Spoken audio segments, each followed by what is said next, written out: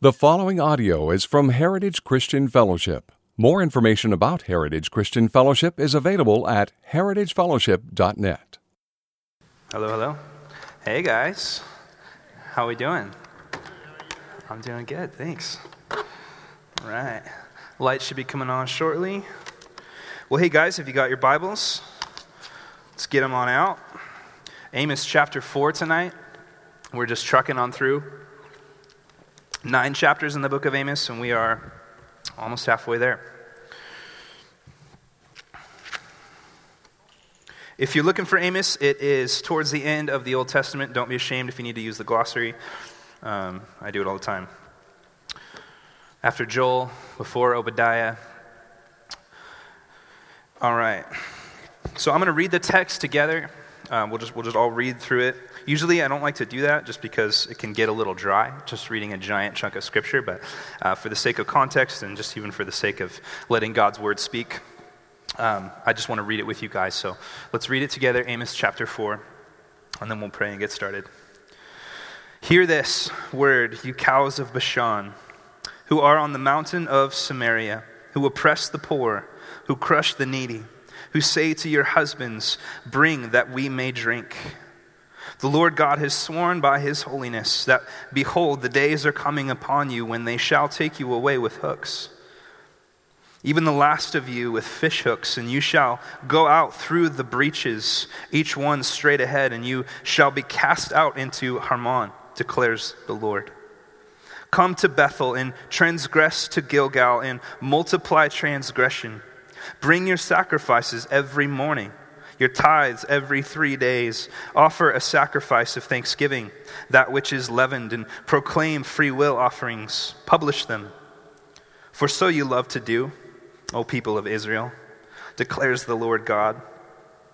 I gave you cleanness of teeth in all your cities, and lack of bread in all your places.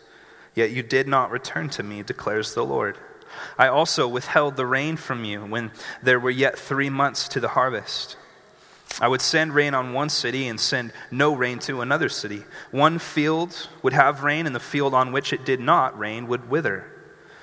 So 2 or 3 cities would wander to another city to drink water and would not be satisfied. Yet you did not return to me, declares the Lord. I struck you with blights and mildew. Your many gardens, your vineyards, your fig trees, your olive trees, the locust devoured, yet you did not return to me, declares the Lord. I sent among you a pestilence after the manner of Egypt. I killed your young men with the sword and carried away your horses. I made the stench of your camp go up into your nostrils, yet you did not return to me, declares the Lord. I overthrew some of you as when God overthrew Sodom and Gomorrah, and you were as a brand plucked out of the burning. Yet you did not return to me, declares the Lord. Therefore, thus I will do to you, O Israel, because I will do this to you. Prepare to meet your God, O Israel. For behold, he who forms the mountains and creates the wind and declares to man what is his thought, who makes the morning darkness and treads on the heights of the earth. The Lord God of hosts is his name. This is the word of God. Father, tonight, as we look at this chapter, Lord, Holy Spirit, would you come upon us even now, Lord? We, whether we realize it or not, are sitting here on this Wednesday night in this gym, and we are so thirsty. We're so thirsty for living water, God. Lord, we have drank and drank from the sloughs of what this world has to offer, Lord, through the news and through social media and through conversations and through movies and through just all that we see in this world, God, and we need the fresh springs of life that you give. God, we need the water that sits in our souls and brings refreshment to us, God. Holy Spirit, would you come and teach us through this text? Lord, would you widen our gaze, our grasp of how big you are, how great you are, how amazing you are, how powerful you are. Lord, may we not put you in a box tonight of what we think, but may we let your word speak and your word declare who you are tonight, God. Lord, your servants are here and we love you. Would you teach us, Jesus, our rabbi, our priest, our prophet, our king? In your precious name, amen. All right, Amos 4. So a little bit of background about Amos. I don't know if some of you guys are new. Maybe some of you guys have caught one here or there about Amos. But interesting little prophetic book, kind of hidden in the end of the Old Testament, probably one that you may not have read before. And if you had, you probably don't remember a lot about it. Amos is a minor prophet, not because he's less important, but simply because he's smaller of the prophets. Actually, interesting, Amos was the oldest prophet, minor prophetic book that we have. So even though it's later, even though it's after some of the other small ones, it's actually the oldest one. So Amos was this guy. He was actually a shepherd. He was kind of a good old boy. He was kind of a country boy, okay? Not a city boy, not a politician, but kind of a country guy from the southern parts of Israel. Now, remember, Israel is divided. I say this every week, but Israel is divided at this time into two kingdoms. You have the kingdoms in the south, which is called, anybody? Judah, okay, very good. And the kingdoms in the north, which is called Israel, okay, confusing, right? The whole thing's called Israel, but so is the northern half, whatever. Divided into two kingdoms, south, north, Judah, Israel. Amos is from the south in a place called Tekoa. He travels to the northern kingdoms, has a word from the Lord prophetically to speak judgment to the northern kingdoms. Now, the northern part of Israel at this time is being ruled by King Jeroboam II. And he was famous and infamous for bringing tons of wealth and prosperity into the country. So Israel at this time in the north, where Amos goes into, is very affluent, very prosperous, very wealthy, very comfortable. They are at the peak in a lot of ways of their wealth. So, as you can imagine, much like our country, they're also very materialistic. They're also very, as we'll see, spoiled. They're also very in love with their stuff, in love with their riches. And this is the scene that Amos steps into. So, verse 1. This is the best opening line ever. Are you ready for this? The first three verses, Amos is talking to the women, okay, of Israel. And here's what he says. He says, "Hear this word, you cows of Bashan." Is that the worst opening line to women you could ever possibly imagine to say? Just like write that down, okay? If you ever want a line not to use, if you're trying to get women to listen to you, calling them cows right away is probably not the best thing to do. I read that, I'm like, okay, this is my teaching for this week. Let me unpack that a little bit, okay? When Amos calls these women the cows of Bashan, he's not referring to them as cows in the same way that we would probably call a woman maybe a cow today, like a heifer or whatever. Not, totally different, totally wrong, so whatever you're thinking, just rule that out, okay? Think back to Song of Solomon, okay, if you don't believe me. Think back to Song of Solomon and think about how Solomon talks to his girlfriend. And remember, he calls her things like this. He says, "You have dove's eyes," okay? Kind of weird, okay. And then he says, "Babe, you have teeth that are freshly shorn like sheep." Right? Okay, kind of weird. This one tops them all. "Babe, your neck is like the Tower of David." Okay, if I told that to my wife, she would probably slap me. I don't think she wants her neck to look like the Tower of David. I don't think the Tower of David has anything feminine or sleek about it. But here's Solomon telling his girlfriend that she has the Tower of David for a neck and sheep's teeth and just kind of weird. But different time, okay? This is 1800, let me start over. This is nearly 3,000 years ago, 2,800 years from now that this book was written. And when he's referring to these women as the cows of Bashan, this isn't an insult. Well, it is partially. What he's saying is that they're spoiled, okay? Something about the land of Bashan. The land of Bashan was known for being extremely prosperous with tons of grass, and the cows and the cattle that lived there were spoiled. Okay, they were spoiled. They were treated like pets. They were given everything that they wanted. They were choice cattle. So what Amos is saying here is that you women of Israel are spoiled. You are so prosperous. You've been given so much, like the cows of Bashan that were the choice cattle because they were given so much fresh food. Treated more like pets, really, even than cattle. That's what he's saying. And then he goes on in verse 1. He says, "Who are in the mountains of Samaria," Samaria, the capital, of the north in Israel, and he says, who oppress the poor, who crush the needy. Who oppress the poor and who crush the needy.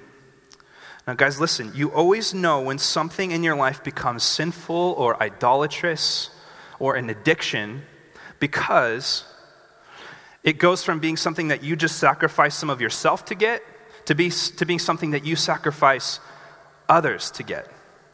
Does that make sense?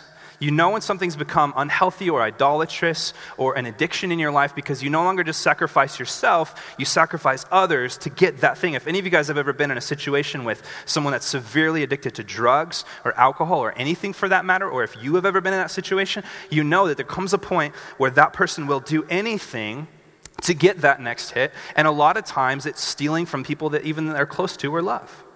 Right? Because when you're severely addicted to something or when you want something so badly, it's usually not you that pays the price for it. It's usually the people around you. Right? So these women are so severely addicted to being rich and having comfort that they are treading over the poor to get it. They're living at the expense of the poor and the oppressed. Then it goes on, it says, who say to their husbands, bring that we may drink. Babe, more wine. Bring it on. We haven't got quite there yet. They're yelling at their husbands, telling them to bring them more booze. So it seems that these women weren't only trampling over the poor, they were also trampling over their husbands in ungrateful disrespect, commanding them to get more wine so they could feed their addictions. Are you guys kind of getting the picture here? This is what Amos is sort of just laying out so that we can see what's happening in Israel. Now, to contextualize a little bit, I'm going to do this carefully, to contextualize a little bit and to bring it into something that maybe is a little more applicable to us. This is more resemblant maybe to our culture than we think in some ways, okay? Interesting era for women right now, isn't it? It's an interesting era for women because over the last thousands of years, historically, women have almost always been treated as lesser than men, right? If you look into ancient civilizations, you look into cultures even just within the last 100, 200 years, and even cultures still in the world, women have been treated as lesser than men. But in our culture now, that pendulum has sort of swung, hasn't it? To where equal rights are in play, which is a very good thing, where women now are not treated as less than men. Now, just so you know, we're a complementarian church. That means that we believe that men and women are completely equal, completely equally valuable, but created differently, okay? Created for different things. I won't get into that too much. The interesting thing, though, about our age for women is that pendulum that was clear over here where women were treated like lesser than men has swung, and just like it always does with everything in our culture, it swung right past where God would have it to be, and it swung clear over to another extreme, where now we have an issue of people that are fighting to say that women are actually better, rather than just saying we're both equal, we're both important, we have different things that we do. It's swung completely to the other side. Now, the reality is that we've realized in this postmodern thinking is that the truth, and that is that women are extremely capable, women are extremely strong, women are extremely good leaders, and we all know that. Anyone who denies that is a fool, okay? I used to work in retail before this, and I had women that were my boss, that would be my district manager or the VP of sales, and they were incredible at their job. They were phenomenal leaders. They were strong. They were influential. Women are very much those things. My concern is that what God has intended primarily for women to do is to go out and conquer men? Now listen to this quote. Just follow me on this, okay? I know this seems sticky and political, but just follow me on this. Listen to this quote by Sheryl Sandberg. She is the Facebook CEO, okay? This is like big shot CEO woman, and she writes lots of blogs and does lots of interviews about women should go out and take the jobs from men. Should go out and go be the CEOs, go be the presidents, all those things. And just see if you can catch something in here in this quote. She says, childcare is a huge expense financially. She says, it's frustrating to work hard just to break even, but professional women need to measure the cost of childcare against the future salary rather than their current salary. Wisely, women have started to think of paying for childcare as a way of investing in their family's future. Okay, that's kind of interesting. Okay, now let me clarify something here. I'm not saying that childcare is bad. I'm not saying that not staying home with your kids is bad. But what's interesting is that she is saying in her thinking that it's an investment to pay someone else to watch your kids and go off and conquer the business world. It's an investment for your future. Well, for what future specifically? For a future of finance. Okay, for a future of finance. So what's interesting and what's resemblant to me in our text is that she's saying you should sacrifice your time with your kids. Now, I'm not talking about a mom that works part-time or works full-time even. I'm talking about the moms that I knew, some of them that I worked with, that never saw their kids, that traveled all of the time, that were never home, and sacrificed the relationship with their kids simply so they could chase this dream of being the CEO, being the president. Who's paying the price? Is it mom or is it the kids? The kids are paying the price. Who's paying the price in our text? Is it the women or is it the poor and the oppressed? It's the poor and the oppressed. On the backs of these slaves is how they're acquiring the wealth. They're oppressing these people to get what they want. Now, what did I say again? You always know when something in your life becomes sinful and idolatrous because it will you no longer only sacrifice yourself for it, but you sacrifice those around you. This woman is saying that you should sacrifice the finances to send off your kids so that you can pay off later with a bigger paycheck. Something's missing here. There's a thinking that's just wrong there. Now, I'm not trying to bring up a political thing. If I did, I apologize. I'm bringing up, just like Amos is bringing up, it's a heart issue, okay? I'm not trying to prick a political issue. I'm trying to prick a heart issue. And that heart issue is that God designed things a certain way. And he designed women in a very beautiful, amazing, strong, specific way. Only your mom can be your mom. Do you understand that? Only a mom can be a mom. My mom, I owe her more than anyone in this world. She has taught me so much about the Bible and who I am, and she invested so much in me, and only she could do that. The issue and the thing that worries me is that people are so quick to sacrifice their kids so that they can go chase the dream of something that's going to make them happy. Have you heard it said, the hand that rocks the cradle rules the world? It's so true. It's so true. God has designed each of us for an intensely important task in life. To cash that in as an investment in what you think is more important is foolishness. God has made each of us. Now, the same thing can be said to dads that never see their kids because they're chasing the career, because they're chasing this or they're chasing that. Whose expense are you chasing your dreams for? And what are you really even chasing? Someone always suffers when something's in an idolatrous position in our life.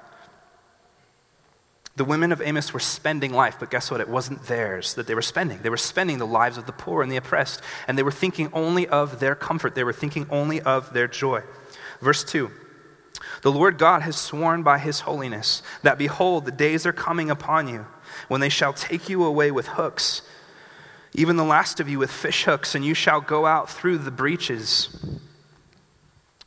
each one straight ahead, and you shall be cast out into Harmon, declares the Lord.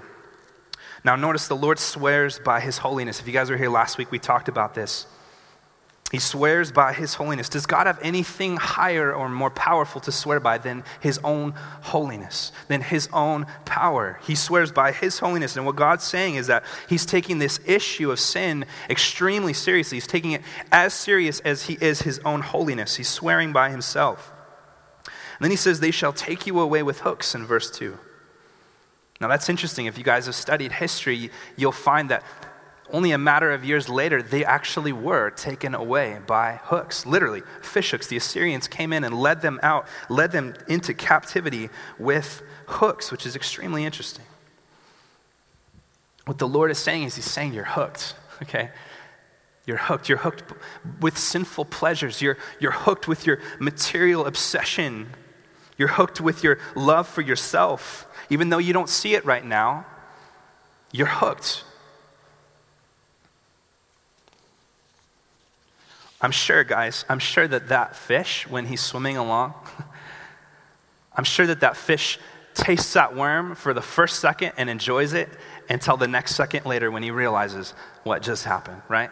There's a moment there where you enjoy that worm, where that fish is like, yes, this is great, this is fantastic. And then 1 second later, he realizes there's something behind that worm, right? And I think sometimes, whether it be Israel or whether it be you and I, we need to be reeled in and to realize that behind that juicy worm, whatever it may be, is actually someone that would seek our destruction, would actually be a hook, something that's actually pulling us in. It's kind of interesting imagery. The Lord is saying that you guys think that you're enjoying prosperity, you think that you're enjoying wealth, you think that you're enjoying this affluent life, but really you're biting into a hook, and that hook is going to come physically and tangibly later in the form of Assyria when they lead you away into captivity. It's kind of interesting imagery, isn't it? It's kind of profound. These women were most likely adorning themselves with nose rings or whatever it was, or lip rings or jewelry to sort of try to show how rich they were. Dr. McGee says, good old James Vernon McGee says, generally a nation reveals its moral position and its economic standard by the way women dress. When women are well dressed and bejeweled, it denotes a time of affluence in the nation. Okay, so if you want to see how affluent or how rich a nation is at a certain time, look at how their women are dressed. Look at how much jewelry they're wearing. This was a really rich time, so the women would be very adorned. What's so interesting is they put something into their nose or something into their mouth to show and to try to show people how rich they were. What they don't realize they're doing is they're actually putting a hook in their mouth for Satan to lead them away. It's kind of interesting imagery. Proverbs 11:22 says, like a gold ring in a pig's snout is a beautiful woman without discretion. And careful what you swallow, it can easily become your master. In verse 4, come to Bethel and transgress, to Gilgal and multiply transgression. Bring your sacrifices every morning, your tithes every 3 days. So this is kind of interesting. Now, just so you know, I'm going to look at 3 sections here, okay? The one that made me nervous and I thought might get rocks thrown at me is done. That was about women.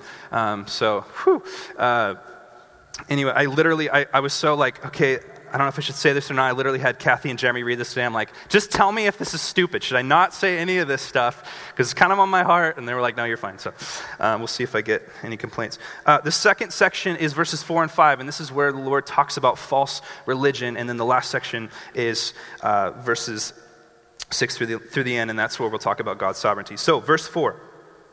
The Lord says, come to Bethel and transgress to Gilgal and multiply transgression. Bring your sacrifices every morning, your tithes every 3 days. Okay, so this is kind of weird. The Lord is literally through Amos telling Israel to come to the temple or to come to these holy places, and to literally transgress and to sin at these holy places. That's like me telling you guys, come to church on Sunday and sin. Okay, it's kind of weird, it's kind of strange. Now what Amos is doing here is he's using sarcasm to make a point. Throughout all the Old Testament, lots of God's prophets and priests would historically, through books of Psalms and things, would call God's people to God's place to worship Him. They would say, come to Zion and let's worship the Lord. And what Amos is doing is he's using that same type of wording, but he's twisting it in a sarcastic way to say, come to the Lord's house and transgress. Instead of come to the Lord's house and worship, he's saying, come and sin. Why is he doing that? He's twisting it to make a dramatic illustration. What he's saying is that this is exactly what you guys are doing, so why don't you just come and do it? Here's the interesting thing about the situation that Israel was in, okay, is it wasn't necessarily that they were worshiping pagan altars at this time. In fact, they were worshiping God. But the rest of their life was in complete gross immorality. So when you looked at them, when you saw them, it would probably most likely look like they were actually doing really well spiritually. But God knew better. He knew what was really going on. He knew how they were actually treating the poor, the things that they were actually doing. And so what he's saying is, why don't you come to the temples and do what you're really doing? Why don't you quit faking it? Why don't you come be who you actually are? Then he says, bring your sacrifices every morning, your tithes every 3 days. Now that's interesting because according to the law, that wasn't what they actually had to do. They didn't have to bring their tithes every 3 days. They didn't have to bring their sacrifices every morning. But what Amos is saying is that this is what you're doing. Now here's an interesting thing. You have people that are completely hardened from God, want nothing to do with God, or doing whatever they want, and they're actually doing more religious function than they even have to. This is kind of funny. This is kind of bonkers. It's kind of weird. More than they were required to do. In verse 5, it says, offer a sacrifice of thanksgiving of that which is leavened, and proclaim free will offerings. Publish them, for so you love to do, O people of Israel, declares the Lord God. So again, he's sarcastically saying, publish your good works. Let people see all these good things because you like to do that. So in other words, they were going to these holy places, they were giving their tithes, they were doing these sacrifices, and they were making sure everyone could see it, and everyone knew how religious and how spiritual they were. Now, 3 things really quick. If you're taking notes, Jeff, you wanted something to write down. Here it is. 3 things. No pressure on the way over here. He's all, I got my notebook. You better give me something to write down. Like, it's just what you want to hear from your boss. Anyway, great. So here we go. Write it down. 3 things. Number 1, beware of religious extremes with no center. Beware of religious extremes with no center. Isn't it interesting? Isn't it interesting how people could be doing even more religious actions, even more spiritual things than is even required of them, but be so completely unrepentant and hypocritical? That's an interesting concept. A lot of times the people that you think are the most spiritual, a lot of times the people that you think are the most religious are using that to hide behind and to hide a life of complete hypocrisy. It's quite interesting. Let me ask you guys a question. What do you measure your faith by? What do you use to measure your faith by? How do you know what your faith truly looks like? I've asked this question before, but I think it's good. I'm going to ask it again. If you stripped away all religious activity, everything in your life that is Christian subculture, if you stripped away everything in your life, Heritage Christian Fellowship is gone. Your Christian friends are gone. Christian radio, gone. Christian books, devotionals, all that, gone. How much you read your Bible, the ministry that you serve in, the thing that you do to serve God, gone. All Christian culture, community is gone. What would you have left? What would your faith look like? What would be left if all of those things were taken away? Is it faith or is it subculture? Sometimes I fear for Christians in America, including myself, because here's the thing. I watched this interesting documentary about crossword puzzles the other day. And it's amazing because there's this subculture of crossword puzzlers in our country that are obsessed with crossword puzzling. Okay? They go to conferences and they crossword puzzle. And they interviewed some of the best crossword puzzlers in the world. They're the most socially awkward people you'd ever meet in the world. But they're so prideful because they're the best crossword puzzles in the world. They're the best. And they all come to this convention, and they're all into the same things, and they all hang out together and do crossword puzzles together, and they all look up to the best crossword puzzlers, even though no one else in the world will know who they were. Our country, and especially the world right now with internet, is so full of subcultures. We have tons and tons of subcultures. We have subcultures for crossword puzzles. We have subcultures for World of Warcraft. We have subcultures for being a pastor. We go to conferences and we hang out with other pastors, and we have this subculture of interests that we're all based around, and we're all into the same things. And it's really easy to get focused on the subculture and even forget what really matters. Now, what's interesting and scary about Christianity in America is we've built this giant culture of Christianity. And it's so easy to get immersed in it. I have the Christian radio, I have the Christian bumper sticker, I have the Christian music, I have all of it, the Christian Christmas cards, I have the Christian t-shirt, and that stuff's all fine. But is it true faith, or is it just a subculture? Is it really mean anything, or is it you just kind of jumped into a subculture that fits you, just like the people did with crossword puzzles, just like people did with nerd stuff, fixing computers or whatever? I mean, there's just this tendency to really get off track here.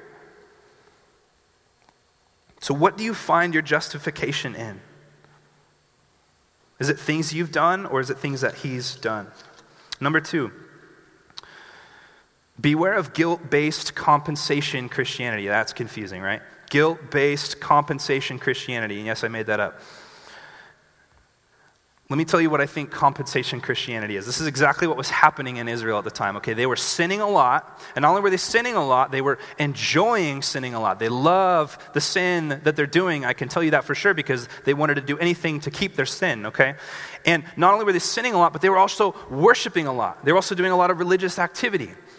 So what they're doing is they're living in compensation Christianity. Okay, so I have all of this sin that I love, but check it out, I also have all of this religious stuff. And it sort of tips a little bit in the religious side. That's why they were going and giving their tithes every 3 days. That's why they were giving sacrifices every morning. That's why they were making sure everyone saw, because they were compensating for the sin that they loved. If I just have enough religion this week to pay for what I did this week and for what I want to do next week, then I'm good. Guys, listen, we're hardwired for this kind of thinking. When you get a computer, it has a default setting, okay? And every computer that you get is going to have a default setting. And in order to change that default setting, you have to get in and actually change it.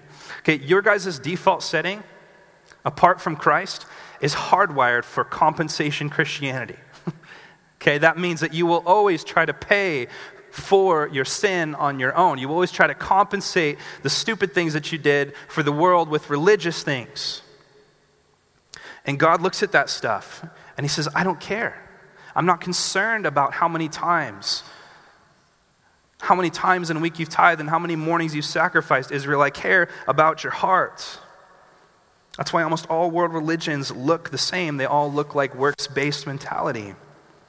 Go to church all you want, hear sermons till you're blue in the face, but until you fall more in love with Jesus than you do with your sin, nothing's going to change. It's just going to be balancing it out. I go to church so that I can live like however I want to on Friday night.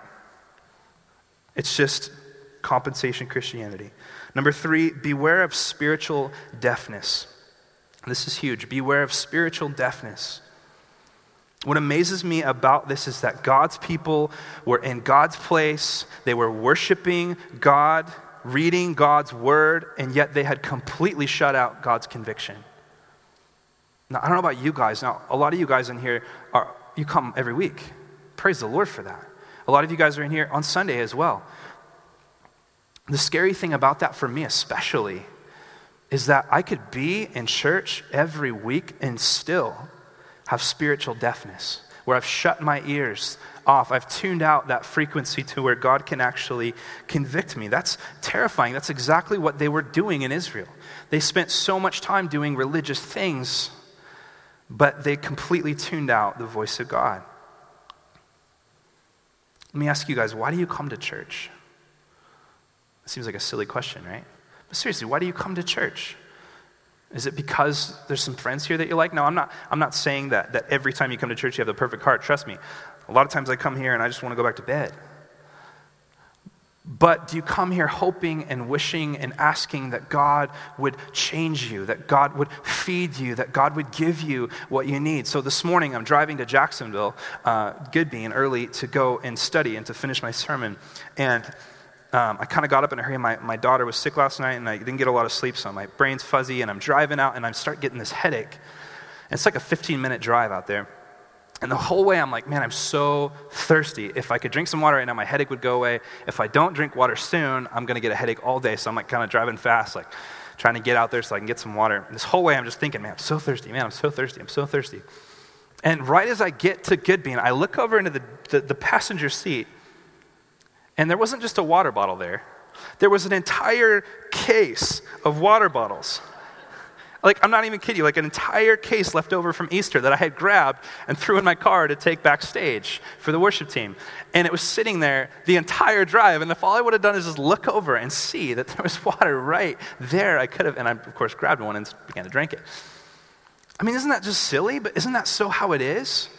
I mean, it's right in front of us so many times. We're so thirsty. I prayed it in the beginning, but we just don't realize what we need. We don't realize how close, how attainable it is. It's so easy to come here and to hear me or hear Jeff or hear Jeremy, and yeah, I know this, I've heard this, whatever. And to say I'm not getting fed, but really, the water's right there. I mean, guys, I can't tell you how many times I hear that. I sit down in meetings with people, and they say, I'm leaving your church, or they say, I'm coming to your church, and they always say this. They say, I'm not getting fed. I'm not getting fed. And I say, okay. Well, I know the church you came from, and I know the church that you're at now, and I don't know that I believe that. Is it really that you're not being fed, or is it that you're not looking right next to you to see that there's water there? I think sometimes we just aren't looking for God to speak. We aren't asking for God to speak. We're waiting for the preacher to jump up and down enough to get me excited, to make me feel like something, but really we're not coming expecting, saying, I'm thirsty, God, I need this. I have to have this. And I know that you can give it to me. Now, Israel was at church, so to speak, every day. And they missed it. They were living in complete spiritual deafness. How do we combat that? That's what I hope that the last verses will answer for us. Let's look at this last chunk. I'm not going to read it all again because I read it in the beginning, but I want you to notice something. I went through and I highlighted and underlined all of the words I. How many times it says I in here? The Lord says, I gave you cleanness of teeth to Israel. He says, I also withheld the rain. He says, I would send rain on one city and send no rain to another city. He says, I struck you with blight, with mildew. He says, I sent among you a pestilence. I killed your young men with the sword. I made the stench of your camp go up into your nostrils. I overthrew some of you. I will do to you, he says, I will do to you what I will do to you, for I am. He says, I am in Exodus, right? The Lord is the one causing all of these things. And if you notice, if you're observant, you'll see that not all of them are actually good things, right? He said, I caused all of these things to happen to you. Let me ask you guys this. How in control is your God of life? How in control is he? How in control are you willing to paint him in your mind? How in control are you willing to allow him to be? I mean, he already is what he is. But how in control of your life is he in your mind? Is it just the happy things? Is it just the spiritual things? Or is God in control of everything? Is God in control of everything? Listen to this. Alec Matea, a commentator on these specific verses, he says this. He says, words could not be plainer.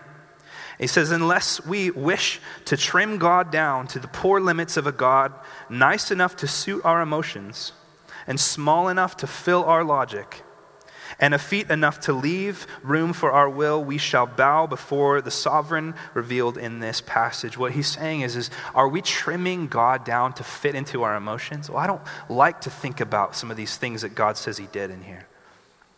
Well, I don't think that doesn't fit with my logic. If the God of the universe fits inside of our head, is he big enough to worship?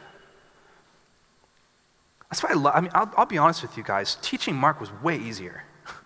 It was way easier because, man, these stories, I've heard them before. I get to Amos, and there's some tough things in here.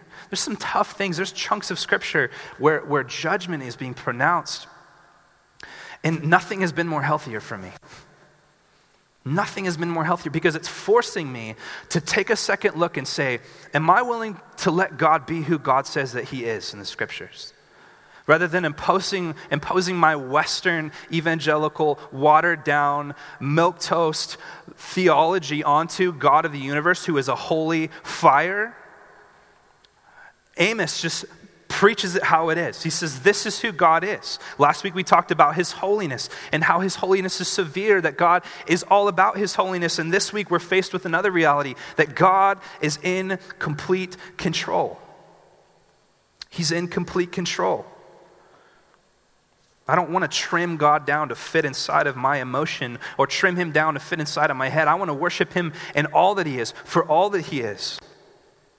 Listen, how deeply we choose to believe in the total and complete control of our God in every aspect of our lives will largely determine how deeply we can enjoy the gift of salvation. If we don't believe, let me ask you this, if we don't believe God is in complete control of our lives, of everything, we love to ascribe to him all of the happy and good things, but even all of the hard things. If we don't believe that God is in control of every aspect of our life, then who is? Think about that. Is it me? Is it Satan? Gosh, I sure hope not. I sure hope I'm not the master of my soul, because I will drive this ship into the ground. I'm so glad that God is in control, and I can understand God's grace for me so much greater when I understand that I don't have to earn it. That he's in complete control of everything. He causes the flowers to grow and to fade. He causes the rain to fall on the just and the unjust. He does whatever he pleases because he's God. And it's not for us to cram him or trim him into our Western thinking. It's for us to say, God, you are who you are, and I worship you for who you are. And when we realize that, and when we worship him for who he is, we're always left in awe of his grace, in awe of his goodness. I was thinking about it today. There's no clearer moment in life, and I know all of you have experienced moments like this. There's no clearer moment in life when, as human beings, we stand overcome by our simple lack of control in our lives. You guys ever had a moment like that where you thought things were so planned out? A lot of people experienced it a few years back when the economy just went, right? Everyone had stuff saved, everyone had their 401ks, business is going good, we got our house. All of a sudden, everything's gone.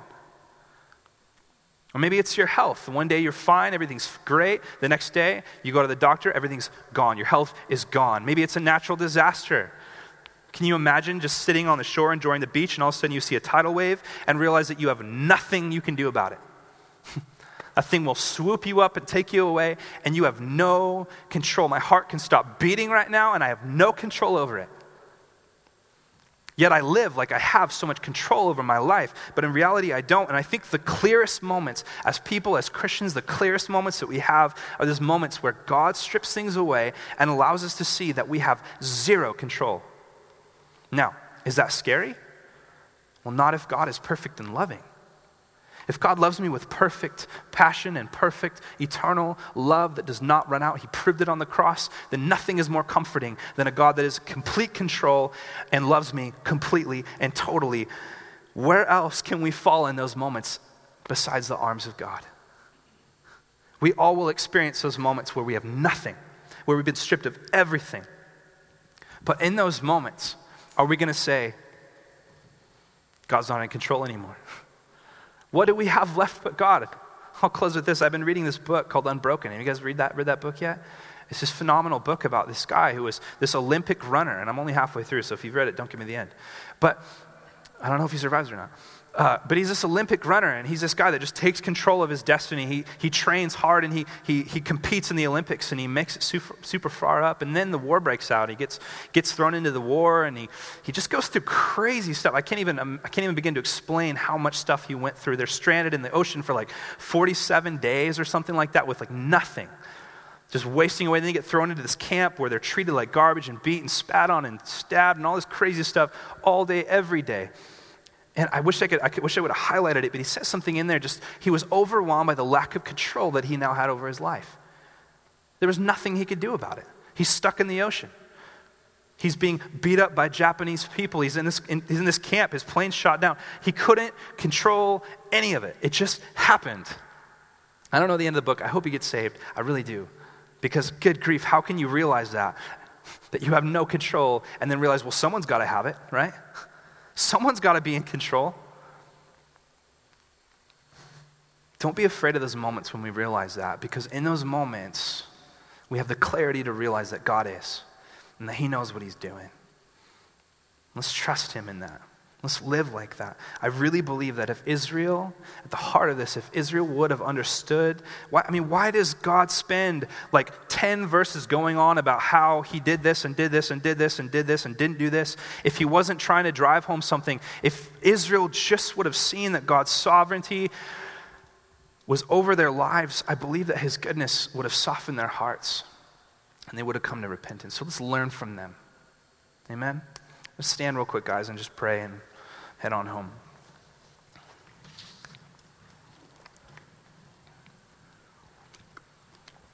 God, I'm just thankful tonight, Lord, and I'm just humbled. I'm humbled, Lord, by having to approach a text that my mind and my emotion even doesn't know how to process. And Lord, I'm thankful for that because, God, if you fit into what I thought, then you would be a God I created.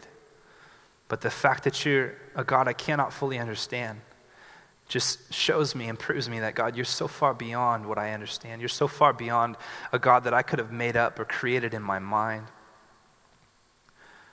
Lord, I just pray passionately for each person in here because, Lord, I know the dangers of being at church every week, as funny as that sounds. Lord, may we never become deaf to hear your voice, to hear your conviction, God.